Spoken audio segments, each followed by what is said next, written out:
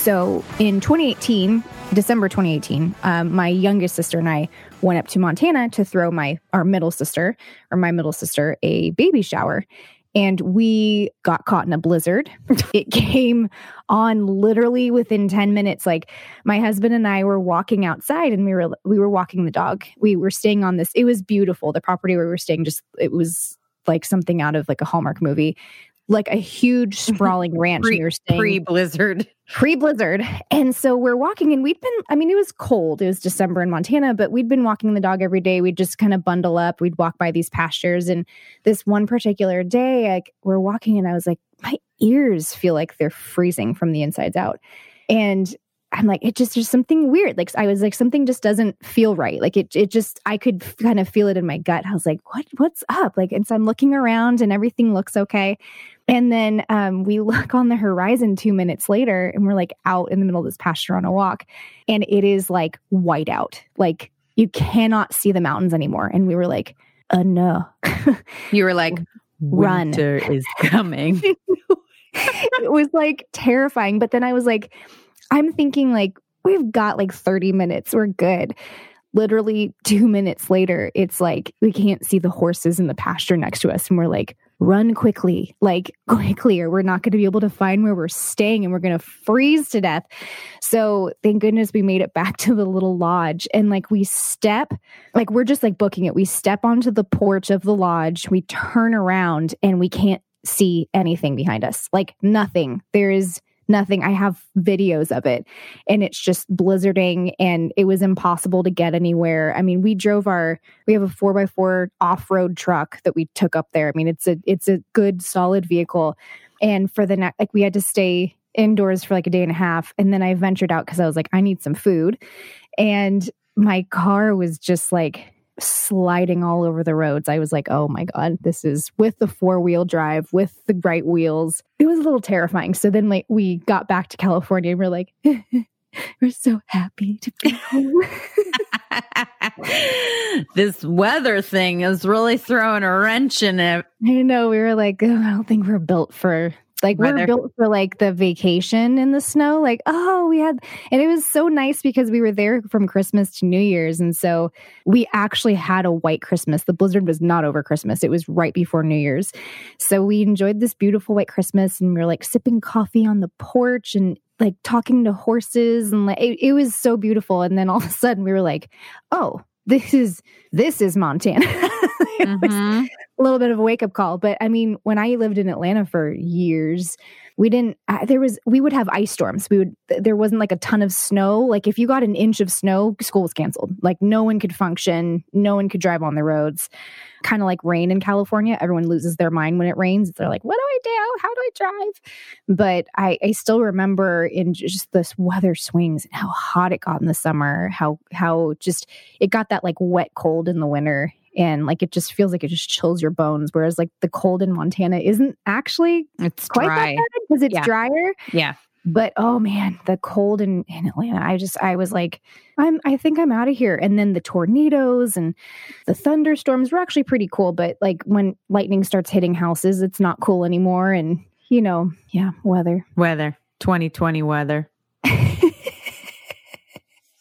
I know. Okay, well, we're just sending positive thoughts towards that hurricane and saying you can just move to the right, yourself. go to the right. And Florida's like, no! Yes, exactly.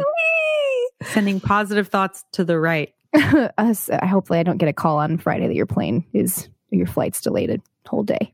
Yeah. I will be running away from said situation.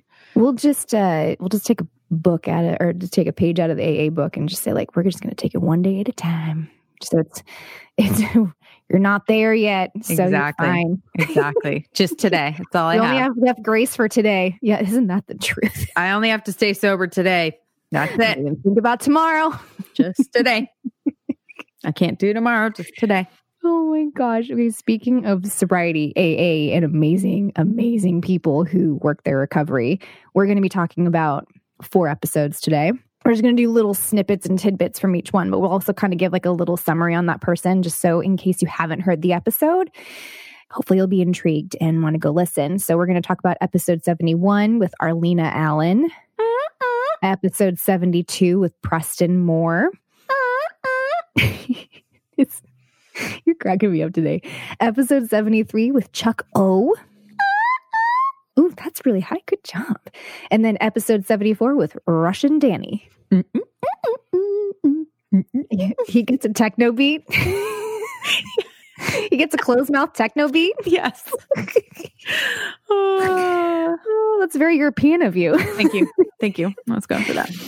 So we'll start with Arlena Allen, and I definitely want to get your insights and your thoughts on these episodes, because not only were you the one obviously interviewing the guests, but you became like instant friends with Arlena. Oh yeah, we're besties. Preston, you guys both also besties. Totally, like immediate besties. And I mean, I couldn't stop laughing the whole time.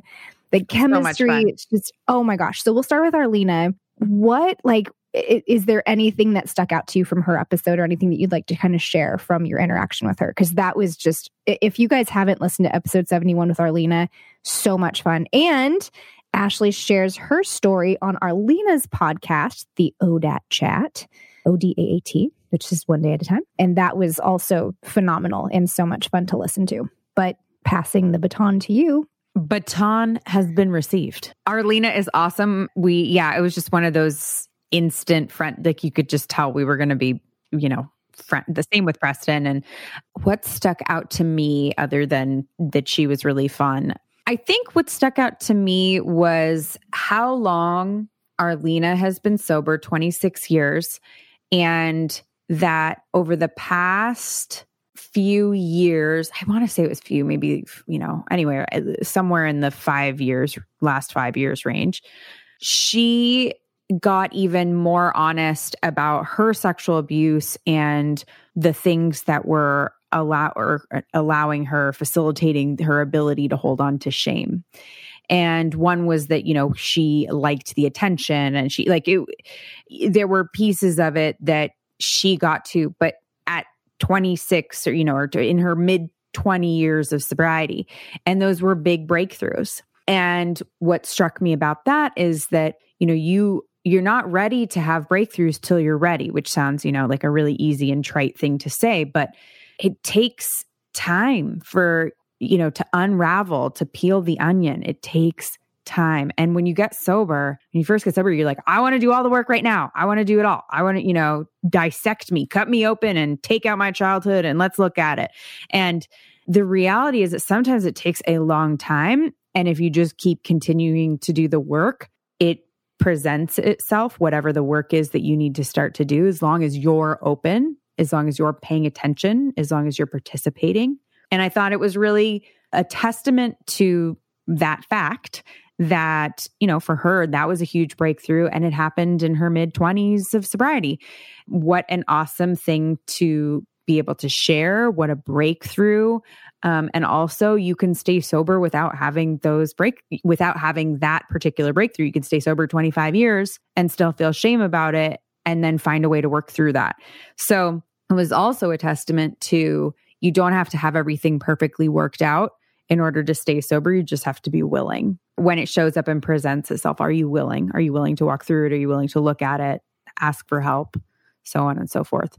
So I thought she was a great, great example of that and that journey. That's amazing. It's so brave too. What you're talking about, someone who's 26 years sober, you look at them and you think, okay, well, they've got it all together. They've have it all figured out. They've been living this way in this lifestyle for so long.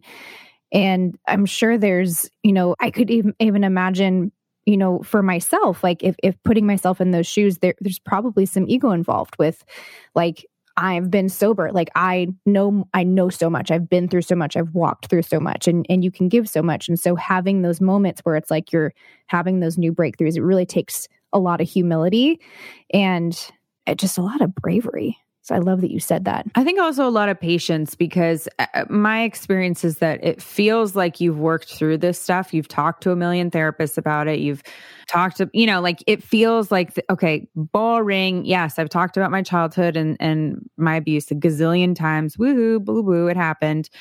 Eventually that is how you start to feel, particularly if you talk about it all the time. And to then be willing to actually open it up again, that's hard.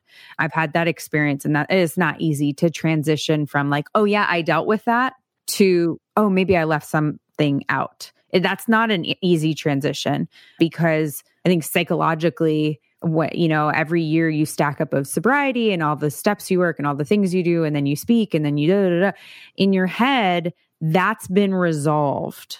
And even if you know even if you know that technically there's no like real resolution, in your head, you're like, yeah, I worked through that. And you may have worked through that, whatever that is for you, at a time in your life where you were one person, and 10 years later, you may be a different person who has to work through it again differently. And that was really surprising to me.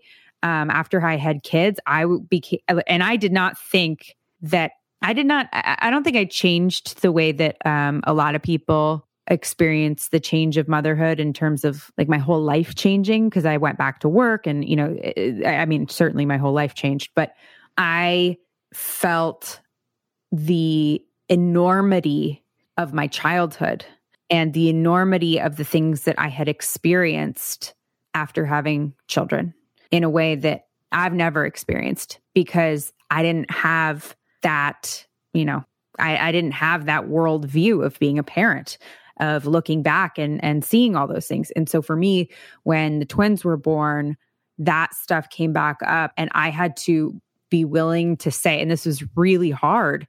I was sitting in a therapy office, and they're, talking about this stuff. And I was like, but I've worked through this. Right. I'm like, I don't know why we're talking about this. Like, I have worked through this. I've been to enough therapy, blah, blah, blah. But there was something else there. And that was hard for me to accept, because I didn't really want to do it again. I was like, I've done this. So just really interesting. And I think she did a really good job of embodying that whole conversation about what that things, you become ready for, new work as your life progresses, and you're not going to get it all done right away. So just keep going, whatever you do, one foot in front of the other. Her episode is definitely that episode that when you listen to it, like it makes you want to grow as a person. She's very inspiring that way. That's at least how I felt after I was listening to it. I was like, wow, like it was making me look inside myself and want to realize more things. And like, I was inspired to do work as well, and so I loved that about her. I loved the chemistry that you guys have. Hopefully we can get more episodes with her. Maybe she can come on and like guest co-host or something. Oh, She'd be insane. She'd be amazing. She and I would have had a real good time drinking together. You guys would have never gotten sober. No, we would have been a deep doo-doo. You guys definitely would have been. Well, talking about hilarious and insightful, not only was Arlena, but so was Preston. I don't know if I've ever laughed so hard talking to him. Man. My man P-Town. He kills me. He absolutely, and I went on his podcast, The High Cost and Anonymity. He just kills me, cracks me up. Super intense, funny, intelligent, evolved guy. Just, I don't know, just really fun to talk to. There's some people who just have, I think, I really like people's both Arlena and Preston have really great energy. And, I know that sounds like something out of, somebody's tarot reading, but I don't think so. I hear what you're saying. Their energy is really fun and light and intense, but uplifting. Like both of them I experienced in this, Preston as well. We could laugh. I love this. And I love this about recovery, about being in recovery and experiencing this. And I'm not saying this just to like sell you on recovery. I really mean this. Like, I love that I can have conversations with friends or people I meet where we're talking about really serious topics. We're talking about them intensely, but we're also like interjecting jokes and laughing about them while also being supporting and taking them seriously and being vulnerable. It's amazing. It's so fun. It's like a psychological roller coaster for me. So I just think that's so funny. Just absolutely so funny. Like I just had this, I'll share this experience. So my best friend and I were lamenting over our issues with food and, talking about it and talking about, our body weight and all this stuff. And we wanted to see, we were like, I wonder what like our BMIs are and, where we fit on this scale and blah, blah, blah, blah, blah. And we looked it up online and we're very unhappy with what we found out. And we're sitting looking at this thing where it's like late at night, just talking, whatever. We're like, let's look it up and see what it is. And we look it up. We're horrified when we look at this thing on the thing. And it's one of those moments where like most people in this situation would have cried and it would have been this. And we laughed. We took this information, like almost peed our pants laughing, like crying, almost peeing our pants. It was so funny. And I don't know, it was just one of those, and it reminded me of like just our ability, like when you are willing and able and deal with this stuff all the time and you talk about it all the time and you're in it all the time, you just learn to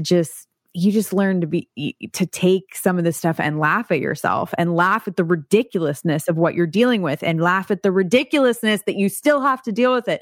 And having that camaraderie, people who understand how, like, where you're just like, this is the most ridiculous thing where I, my friend who got herself so addicted to Nicorette, she was ordering in bulk on eBay, but she hadn't been smoking.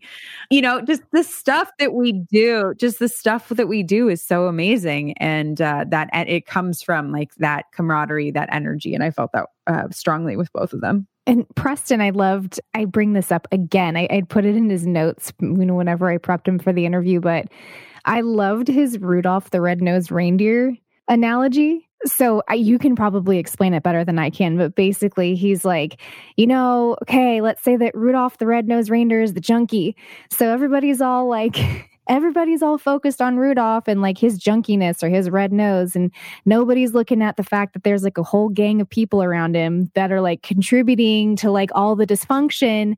And basically the reason why he's saying that is because he's saying that whenever you're taking a look at someone who is struggling with substance use, you can't just take a look and treat them. You have to treat who's around them, what environment are they in, and who's affecting them, like who's basically feeding that as well, but not taking that responsibility. Like just for that dysfunction and treating that. And I cracked up, but it was also really insightful. And I was like, oh, that's a really good way of thinking about that, and he was even talking about that in the sense of like family members and, people contributing. My mom hates that. My mom hates that part of all of this.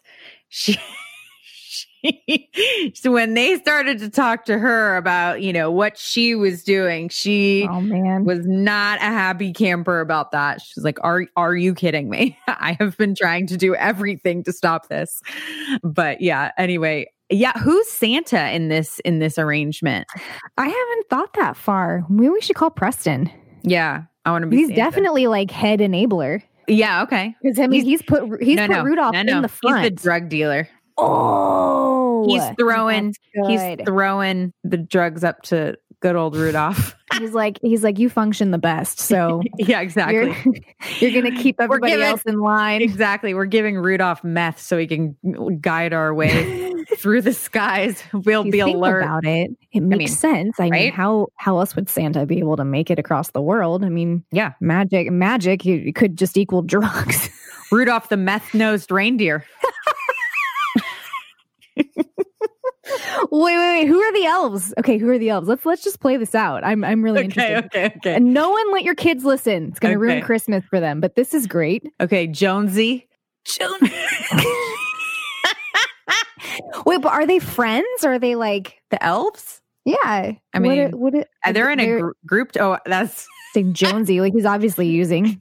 I was thinking of the woman with the elves, the princess. What's her name?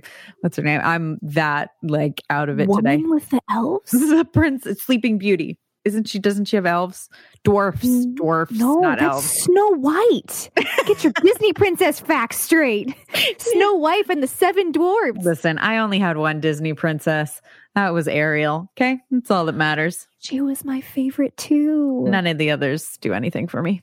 Although I played Belle in the Beauty and the Beast musical. That was a lot of fun. Yeah, I'm out on Belle. She was, as Randy Jackson would say, that's a no from me, dog.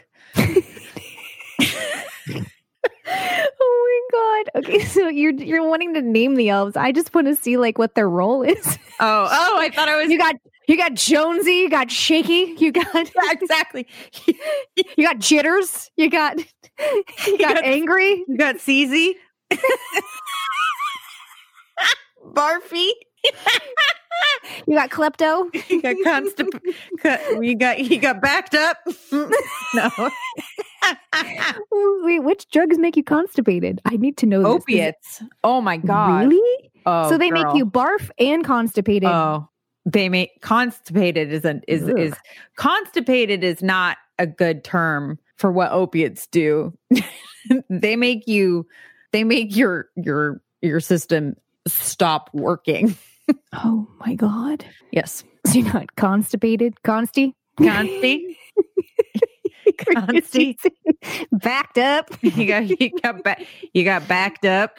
If anybody's an illustrator out there, can you please draw something? Yeah, we've gone from Santa's elves to the 7 dwarves. So we're gonna have to 7 using dwarves. Yeah. No way. I don't know. There's a lot of questionable stuff going on in that arrangement. That's a strange movie, I have to say. And that movie terrified me when I was younger. That was not my favorite movie. So did Sleeping Beauty. Some of these movies are scary. I mean, for a 3-4-year-old. I don't remember. I remember all of them. I was a Disney princess freak. Not anymore, but man, you grew out of it. I grew out of it. I actually still want this. If anybody's listening who can make this happen. I'm a singer. And I've always wanted to be a voiceover actor. And I've always wanted to be the voice of a Disney princess. Like that, like if you could say like ultimate dream, like a lot of people think my ultimate dream would be like choreographing for like a huge artist. That would be awesome. Ultimate dream is Disney princess, voice of a Disney princess, like ultimate. But I think I'd fit in the best with like a Disney princess that's like super quirky. Like one of the ones from Frozen, like Anna. She's like really funny and kind of like twitchy and like just kind of like just has that like interesting personality.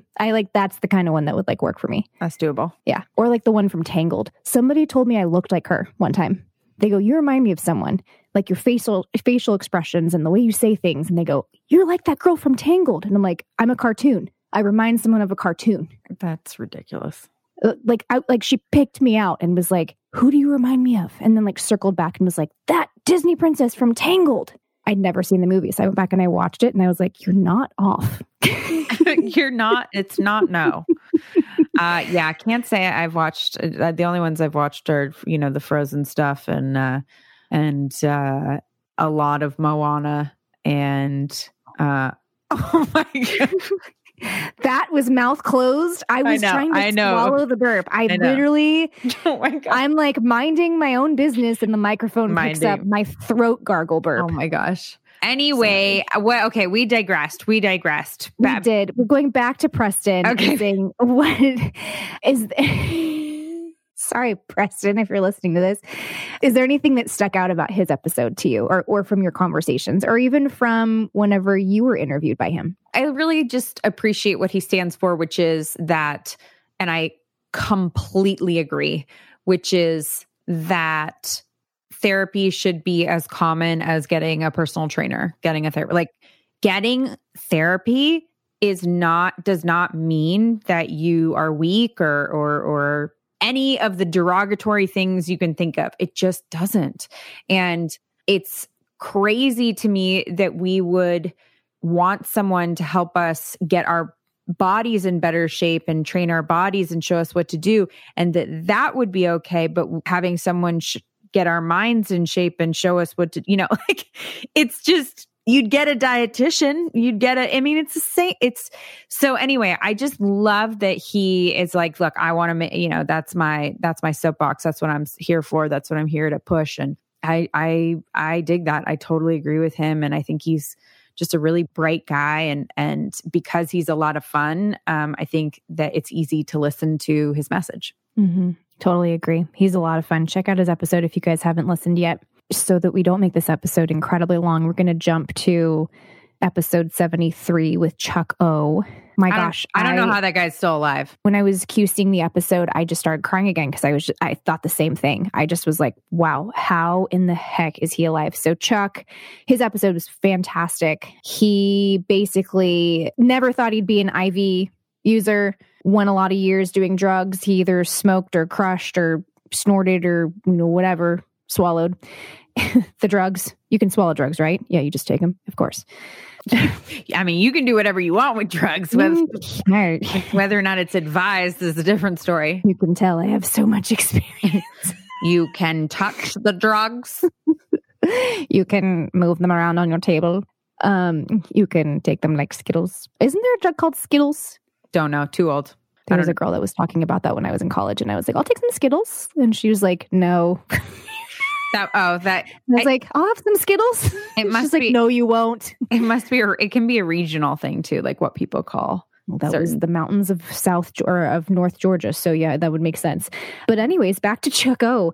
Again, his story, there's so many incredible things about it, but the most important point, I think, and one of the most important kind of turning points in his story was whenever he became an IV user. And because his drug use, he was like you in the sense where you was scared of needles, didn't want anything to do with them, felt like that was like a different breed of person, almost like, whoa, if you're like IV drug using, like sticking needles in your arm, like, oh, well, like you've gone off the rails. Like that's not okay. That you went downhill fast. And after he did many geographics, came to the West Coast and encountered a situation where this was like one of the only ways to do it, or his friend was like, oh, don't even worry about it, just do this and it's not a big deal. And like he kind of finally got worn down and did it, and then got incredibly sick, and then was like, I'm never like, I have to feel this way for the rest of my life. Like I have to. And then it took him so downhill from there. And he got to the point where he all his veins, I guess, I didn't know this. I didn't know that your veins got smaller as you used them more. And like constrict. Oh, that's such a bummer. Terrifying. And then they go away too. They go away. So my God. You can't use them anymore. It's a nightmare. And so Chuck resorted to his legs and then started getting sores on his legs and ended up his tissues, his tissue walls in his legs were breaking down, and it was incredibly dangerous. He could have died at any moment from toxic blood poisoning if his cell walls broke down enough. So please check this one out. He eventually, and I think I want you to explain this, because he eventually gets on what we call MAT in the industry, which is medication assisted treatment, or medication assisted treatment, MAT or MAT. And I mean, this is a very taboo thing in some circles. And I would love for you to take this and explain a little bit more, but it ended up saving his life.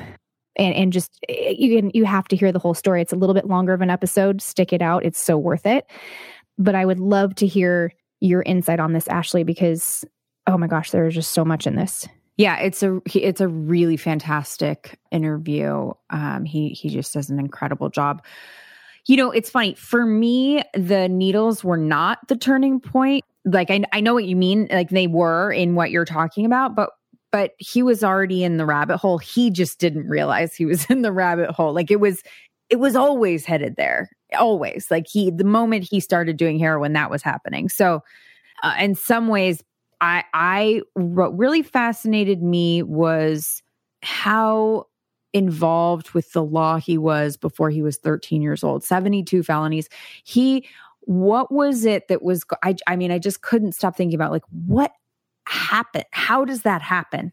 Not to say like we have to attribute it to one thing or another. Just, that's an incredible amount of interaction with the police at that age. It really is, particularly in a family that was trying to keep him out of trouble, where there was another child that wasn't getting in trouble. I mean, it just really interesting to me. It kind of reminded me of my friend Dan Sanfilippo, who, was in prison for a long time, and how he was like a little kid running the streets, and just really not something that we picture. So that was interesting to me with regard to Chuck. Like, what was he seeking, and what was it that was going on that he was getting from those interactions, like breaking the law or getting in trouble? That was his first drug, right? He continued to do it in the face of adverse effects, right? He continued. And then your question about MAT, medication assisted treatment usually refers to Suboxone, which is an opiate antagonist, and it basically blocks the opiate receptors. There's some stuff that's a little more complicated than that, but that's the most important information, so that you don't get high. It does have a small amount of opiate in it. And if you go to Dr. Ken Starr's episode, which is in season 1, and it is one of episode 26. Episode 26. That is a wonderful episode that talks about MAT from a doctor who delivers it. So I would highly, highly recommend, if you want good information about MAT, go listen to that episode, Dr. Ken Starr, because he can describe it with more intelligence. The part I can tell you about is that the reputation of MAT in the recovering community is not very good. And I personally have seen this.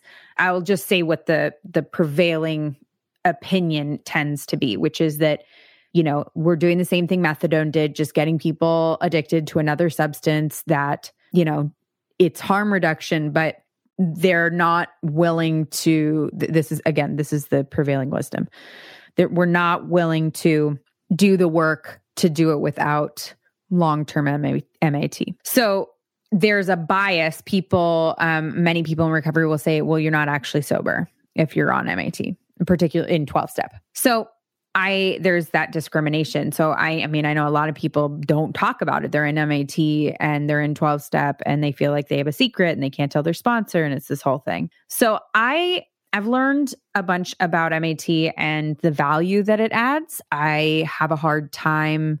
I wouldn't personally want to be on it for the rest of my life. But here's the thing that I was thinking about. If you said to me that one of my children keeps relapsing and they can do this thing, MAT, and that can get them to where they need to be to survive, I'm in on it. I'm doing it. So I guess there are people out there for whom this is very effective and necessary, who just cannot stay sober. And I think there are a lot of ways to get sober, and MAT can be a bridge to, long-term recovery. And it can be something that people do temporarily, just to get off the opiates. It can be something people do, for a period of time or for a long time. And where I come down on it is whatever helps people. I think the hard thing is MAT, there aren't a lot of people talking about having good experiences with it out there. So at least, again, in my community, right? I don't speak for all of the recovering 12-step community, but that's just been my experience. So it was really important to get this story where MAT was such a tool, a life-saving tool out there, so that people can hear and understand that there are circumstances where this is a really great thing, and that we should be open to that. We should be open to that. And, again, I don't know how many people should use it or not use it, or, I'm not commenting on any of that. I'm just saying that I really think it's important stories like Chuck's get out there, and that we hear about people who have success. And, his success was not linear. He did not get on MAT and boom, he got better. It was a back and forth, and, he ended up involving his wife. And, there's all sorts of, in his story, there's all sorts of dynamics that are really crucial and interesting. And I highly recommend listening. This is a guy who went on Grateful Dead tour for 5 years. At one point, he would go up and pick up 300,000 hits of LSD and sell them. I mean, just a crazy story, just a crazy story. Yeah, really, really interesting. So highly recommend it. And I hope that the story of successful MAT is useful. Absolutely. Thanks to Chuck and thanks to his wife. That was towards the end. He talks about his relapse and how his wife helps him through that. And it's beautiful and inspiring and such a picture of strength and unconditional love and support for, someone who's recovering. And I just, oh gosh, I texted her afterwards and I was like crying. I was like, I have so much, I was like, I love you already, but like, I have so much more respect for you and just I have so much more insight as to who you are as a person. Wow. Like just I don't know what I would have done. It's just like, wow, like she just badass woman, just a badass woman to stick that out and it's beautiful. Like it really, really truly like a picture of unconditional love. And it's a tearjerker for sure. I don't think I've cried like that since you and Peter's episode. That was like heart-wrenching too. Well, moving on from heart-wrenching, we're going to go to episode 74, Russian Danny, which he was just so fun to hear from and just, wow, how down to earth and just like, he was so easy to talk to and you guys became like friends afterwards. I think you knew him like kind of within the same circles or something? Yeah, same circles. Yeah, he I love that he's doing, his podcast It's All Bad, where they, talk about crazy stories in recovery. And, he's just a guy who likes to give back and is very active in the recovery community. And I think that that's a really good way to stay sober, and a really good way that a lot of people stay sober is you get in the middle of the group. The people on the outsides get picked off, but you get in the middle of the group and the group will carry you when you cannot carry yourself. And he does that. And he has a really unique, experience because of the international components and, coming here in different culture. And, I think that plays into people's, willingness or wanting to fit in or be a part of. I do know that that's a real piece of the puzzle of feeling like, culturally you fit in. And it was really cool to hear about his journey and what he's done. And super grateful that he took the time to come out. Yeah, he made a lot of great points in his episode. It was so amazing to be able to listen to it over again. And what I thought was so interesting is like, well, first of all, every guest we've had on the podcast, obviously their story is so different. There are a lot of similarities, a lot of, kind of similar lines or veins within their story. And then I think the most interesting thing to me hearing about it, besides their recovery, is hearing like what people's bottom was, like what it took for them, like what their turning point was to get help and why. And I'm so interested in just like the psychology of that and also just like what makes people get to that point. And everyone's so different. And so he talked in his episode, he had a lot of moments that were said bottoms for him, but it didn't he didn't grab onto like really working the program and really committing. And so I wanted you to kind of go into that a little bit and give some insight. So he was talking in this episode about not being able to get it. So he'd be going to AA and people would be like, oh, hey, like, do you have a sponsor yet? Like just trying to help him, like trying to reach out and get connected. And he's like, no, I don't have a sponsor. They'd be like, oh, that guy over there would be a great sponsor for you. And then he said, okay, so then I was bummed because all of a sudden there's that sponsor that all of a sudden people are trying to push me towards, or I should get connected with him. So now I've got to find a new meeting on a new night, because he just wanted to avoid it. He just was like, no, like not ready for this. Like I'm going to come to the meeting and I'm going to come on my own terms, not anybody else's.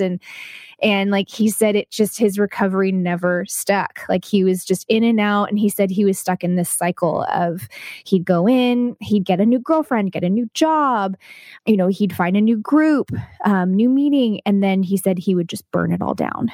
And I would love to just hear, you've explained a lot about this, and so have our podcast guests, but I think it's important to talk about again, just because we say so much, we use the term doing the work so much. And I think I would love to just hear more of your insight on like why that's so important, and like referencing this example of Danny at that moment, or so many moments within his life before he eventually had that moment where he's like, okay, that's it, I'm plugging in.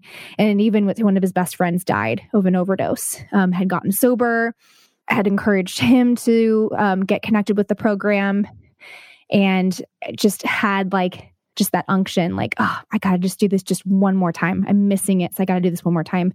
And he overdosed and died, and it really affected Danny a lot, but it still wasn't enough for him to get plugged in. So I don't know what my question would be about it, but I think you talk so beautifully about it because you've also lived that experience. Well, thank you. There's a lot to say on that. I think, we're talking about specifically getting sober in the 12-step community. So that is not the only way to get sober, but it is the one we are talking about. And, you can download, worksheets online that are the 12 steps, and it will tell you what to do to work through them you can do it by yourself at home, and you will not get the same results.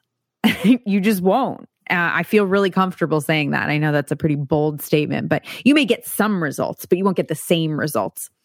And they say in programs say, the steps are outlined the way they are for a reason, that the program is put together the way it is for a reason. There's a reason step 1 is step 1 and not step 3, and so forth. And so, there's a reason you work them in this order. There's a reason, like you don't make amends until you get to step 9, which a lot of people want to do early on because, they're feeling good and they've been sober, blah, blah, blah. There's a reason why they're worked in the direction that they are. And one of those reasons is that we can, I say, we cannot fix our broken brain with our broken brain. And when we walk into a situation and we try to control it, particularly around recovery, we are still adding in our shitty ass ideas. And that's the reality. Like I can't, we didn't come into program on a winning streak. Like I wasn't like killing it out there and like, but I need to get sober. Whether that's an emotional winning streak or financial or otherwise, it's just like, that's not how that works, right? You come in because you just feel like shit, or you feel like shit about yourself or whatever. So as a result of not coming in on, because you have not come in on a winning streak, and you're abusing substances, it's safe to say that your ideas aren't so great. And so when you try to make things the way you want them to be so that you stay comfortable, like, oh God, people are talking to me now. Oh God, they want me to do this. Like, you're trying to stay comfortable as opposed to trying to grow. And growth is uncomfortable. By definition, it is uncomfortable. It is uncomfortable. Did I mention it's uncomfortable? Growth is uncomfortable.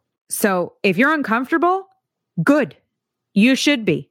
It's uncomfortable. That's how it goes. You're in the right place. The right stuff's happening. You're uncomfortable. You're on the right track. This shit's uncomfortable. And that, that's why it's the courage to change, not like, you should change or great job changing, You better change. Yeah. It's the courage to be really uncomfortable. That is hard. It is hard because you're already uncomfortable. I mean, let's be real. You're already uncomfortable because something's not going right in your life or everything. And so he walks in and he tries to work the Danny program. And the Danny program is don't talk to me.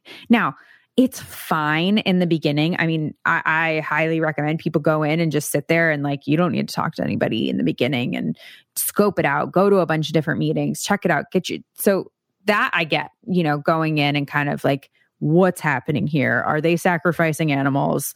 Or, like that's what I wanted to know. I was like, what cult am I going into? Like, I'm at the point where I'll just join the cult because I'm really doing a bad job at life, but I just want to know like what cult I'm joining here. And I needed to walk in and make sure there wasn't a goat at the top of the podium. So sacrificial goat. So good news, there wasn't. I have yet to see an animal sacrificed in a 12-step meeting. And so I get it, like wanting to go in and be low profile and not talk and like kind of biding your time. But if you are like, okay, I'm going to opt in, right? I'm going to give it a shot, and you're going to do it by sitting there and not talking to anybody and then going home and working the steps by yourself. You're just not going to get what you get when you do the whole thing. It's meant to be done together. It's meant to be, and when I say together, it's like all the different parts, going to meetings, being of service, working the steps with a sponsor, all those things, those are recipes. And you can take something out of that recipe and you may still get, I don't know, something approximating, whatever it was supposed to be, but it's not going to be the same. The same way if you took an ingredient out of a recipe, and the more ingredients you take out of a recipe, the less it looks like the thing it was supposed to look like. I mean, it's almost a relief because there's a formula, and the formula is do this shit, do it, shut up, do it. Yes, you're uncomfortable, do it anyway, and you will get better. You will get better. That's if you go to meetings, I don't care, if the people are like, oh, I can't deal with the religious thing. Totally get it. Totally get it. And that piece was really brutal for me. I just ignored it. I was like, okay, well, I'm going to die, so I'm just going to ignore it. And God is good, orderly direction, right? Follow God, good, orderly direction. Okay. So you go in, if you go in and you start talking to people and you just listen to what people have to say, you don't drink in between meetings, you get a sponsor and you do this work, your life will get better. You don't have to stay in program forever. You don't have to, it's not a sentence. I'm just saying your life will improve if you do those things. The problem that a lot of people have that I see is that they come in, okay, they go to meetings, they're like, okay, I can listen to this, whatever, I do all these things, but they don't get in with a sponsor and say, okay, how do I do this? How do I do the work? So what happens is now you just stop drinking and you're listening to stories. That's not fun. That's more uncomfortable. Remember when I talked about growth is uncomfortable? Well, that's more discomfort than you actually need, because now you're just back to the reason why you started drinking, which is I do not feel comfortable in my skin. And so now all you've done is taken away the alcohol. You didn't take away the alcoholic. You took away the alcohol. Alcoholic is still ready to go. So that's the value. The value is don't be miserable. It's not necessary. It's necessary to be uncomfortable, not miserable. And that formula, it doesn't work the same way for everybody, but it works to some degree. Some people need, extra therapy, medication, a different program, whatever it is, but you'll still get better. You'll still improve. You'll still get insight. It's not, there's just no way to do that and not get some sort of insight and not, there's no way to write down all the things, take an inventory and look at your part in each of those things and figure out how you could possibly have a part in some of these things and then see it and have someone help you see it. There's just no way to do that without getting insight. It's something, honestly, everybody should do. It's fantastic. It really is, just looking at stuff. I just did not, because when you don't see your part in all of your resentments, you are a victim of everything that's ever happened to you. But when you have a part in resentments, even when your part is teeny tiny, even when it's just like, my part is that I was a child and I didn't know better, whatever, you have a part, you have something in it. Your life becomes much more in your hands. You become much more at the helm and much less of a victim of circumstance of just everything happening. It's like in the world I created before I did those inventories, life happened to me and I had no say in it. And the world I have after doing those inventories is a world where I have a choice and a part. And it may be teeny tiny, but it's still something. And that is empowering and changed the way I see the world. That's beautiful. I love that. I totally agree. You do not have to be struggling with substance use of any kind in order to do this either. Yeah. If there are people out there who are struggling with anything, I mean, my background is dysfunctional family and, adult children of alcoholics and dysfunctional families, ACA, highly recommend it. Absolutely. It's fantastic. I've gone to meetings, gotten so much out of it. And it has empowered me in such a new way to be able to, just like you said, like I felt like a victim for so long. And that is a horrible way to feel. And it's also a horrible way to think. You don't rise to your full potential as a human being if you're stuck in victim mentality. Don't care what the situation was. So it's definitely something I would encourage you guys to look into as well. Adult children of alcoholics and dysfunctional families. There are so many other organizations too. I mean, so many. We'll put a list in the show notes. But thank you. That was so insightful. I love what you said about the recipe. If you take the ingredients out, you're going to get an end product and an end result, but the finished product is not going to be what it was intended to be. And it's not going to be as potent as it's supposed to be. It's not going to help you. It's not going to nourish you.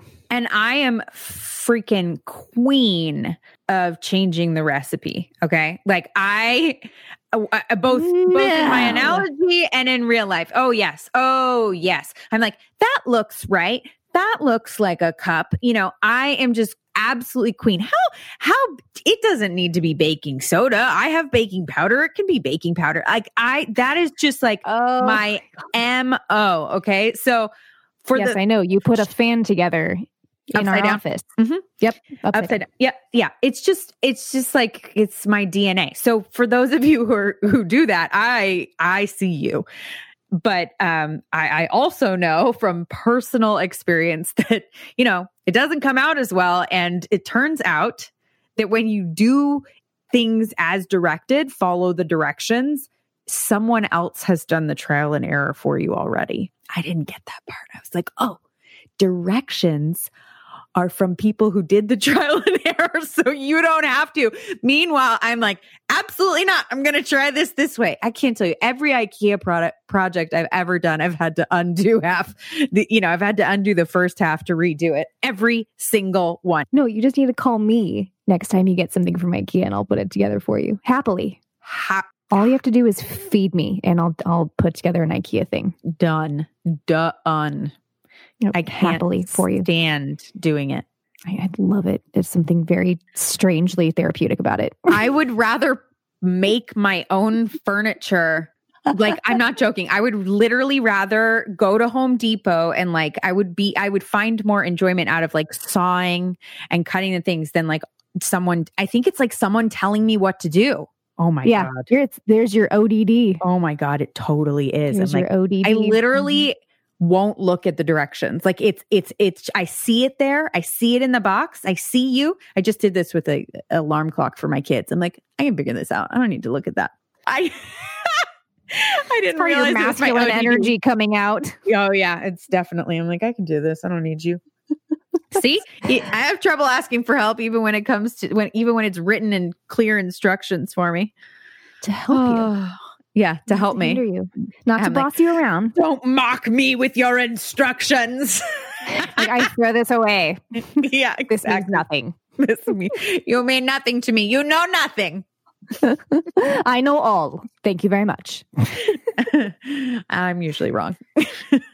Well, I do have to say things got put together in the office during that time very quickly, much to my chagrin, with certain items upside down or cords wrapped around like the lamp. So everyone pre-COVID, whenever Ashley and I were constructing basically like the semblances of our office and podcast booth, we went to IKEA and bought a bunch of stuff. We bought a lamp, she ordered a rug, we got some chairs, we got some desks, and, we were setting it all up. And we, again, this is the pre-COVID era, which is so crazy to think about. Like, we would have people come in and interview with us in person. Oh, I miss it. I know. Crossing my fingers. Hopefully that'll come back soon. But we got all this stuff at once, and I'm like a recovering perfectionist. We'll say that. And so I want to like lay the directions out. And so Ashley and I are on opposite ends of the spectrum, and we balance each other out perfectly. So Ashley's like over on one side of the office, furiously, quickly opening things, and it's just like it's just a big like blah, like and she's like sticking crap to see where it goes, and I'm like a Tasmanian devil. Like I walk into a room and there's an instant tornado. You went fast. Yeah. Like, it was so funny. And I'm on the other side of the room. I've opened the manual. I've like laid out the parts. I've counted them to make sure I have enough. Yeah. And like, of course it's going to take me 5 times as long. But literally giving me anxiety watching you do that. Just watching. And it's giving me anxiety watching you. And I'm like, Ashley, no, it's upside down. Look, the words are upside down. And no, like, great, flip it. Like, Ashley, you put 5 parts together. We can't flip it now. So basically everything's together in the room. But our lamp, it has like 3 like, I don't know how to describe them. 3 kind of like lamp heads. It's on this like pole, and you can spotlight them, so you can kind of like turn them and make the lights shift and point different ways, which is helpful whenever we're doing interviews. And the bottom of the lamp, there's like the electrical cords that wrap around and connect to each of these lamps. We cannot move the bottom one at all. It is stuck in its place because the cord is wrapped so tightly from the way that you put it together. It has personality, okay? It does. And you know what? I got to say, you got it done so quickly. But me and Ashley's personalities are so cute because she gets things done really fast and like really well, actually. I have to say, like, I'm like, gosh dang, how did she do that so fast? And then like, usually what happens is like if we're leaving, this is again pre-COVID, but whenever we were leaving the office at night, like Ashley's side would be like, totally like mess, and mine's like immaculate and wiped down. And so if she ever left early, I'd always go to her side and like tidy it up for her. And I'd like put your post-it notes like over here and like move this over here and throw away the trash, and like here's the trash bin over here, and this makes sense here, and I'm going to push in your chair. You're amazing. I love it. No, it's like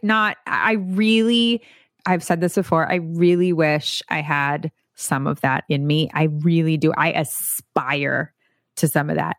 It is just not in my brain, and my brain moves really fast from one thing to the next. And so I don't know how to do that. But see, we need people like you.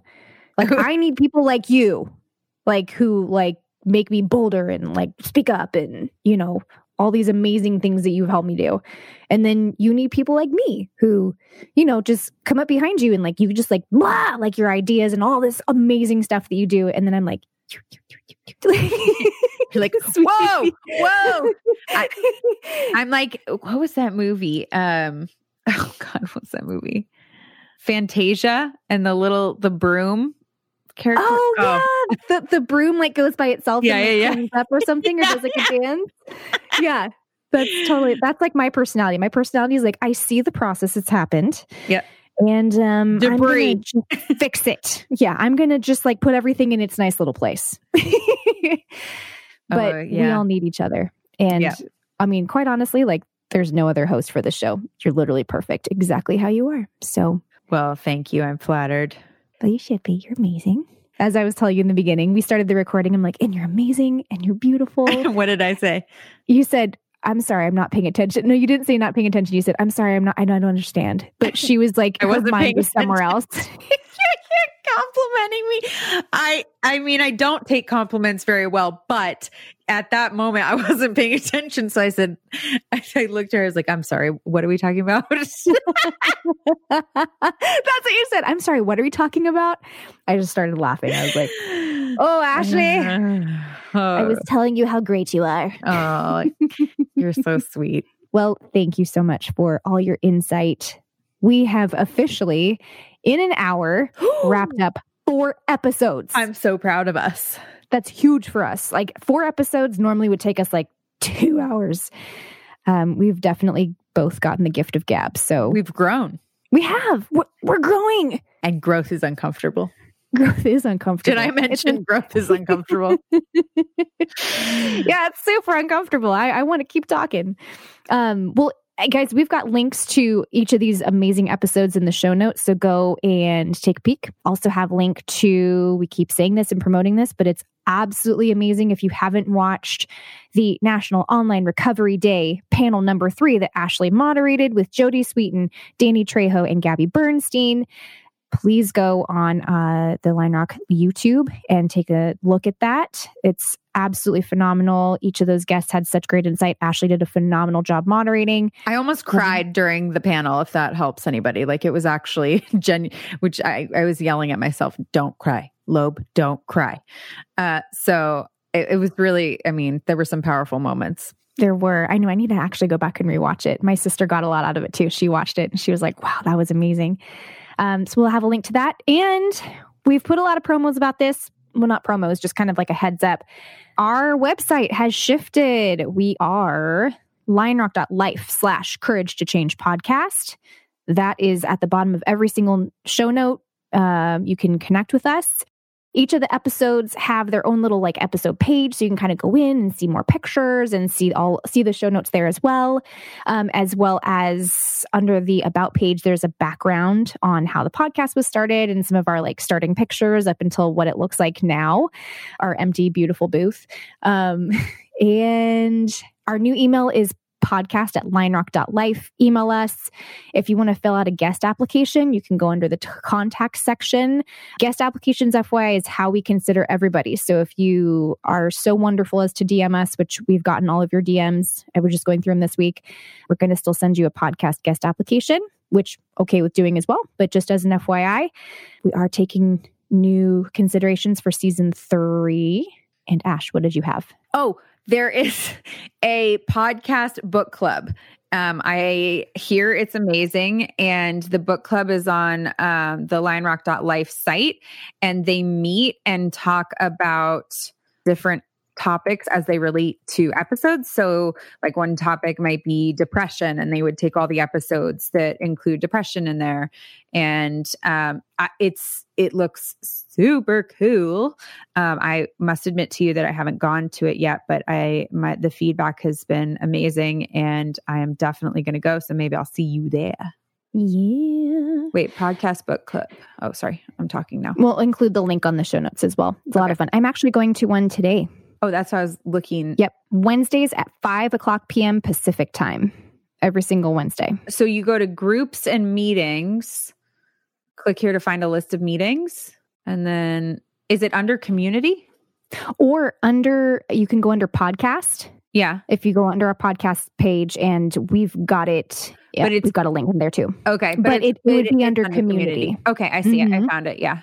Are you interested in book clubs? Do you enjoy listening to podcasts or audiobooks? Or maybe you just like discussing relatable stories of challenges and hope from amazing people. If any of these are true for you, join our inspiring podcast book club, PBC, and engage in fascinating discussions. Listen as Ashley Loeb-Lassie gave the host of the Courage to Change Recovery podcast interviews special guests about addiction to drugs, alcohol, food, codependency, parenting and recovery, mental illness, grief, recovering LGBTQI community, and much more. Each week, PBC will explore a topic covered in a specific episode. Topics and episodes scheduled for each week are listed here. Listen and join. All are welcome. So great. And that's all we got. Have an amazing rest of your week. We are back with all of our After the Episodes coming at you. We're going to be doing every other Thursday. We're back on that schedule. Sorry for our trips. And think good thoughts for Ashley and her trip to Houston. Thank you. Peace. Bye. This podcast is sponsored by lionrock.life. Lionrock.life is a recovery community offering free online support group meetings, useful recovery information, and entertainment. Visit www.lionrock.life to view the meeting schedule and find additional resources. Find the joy in recovery at lionrock.life.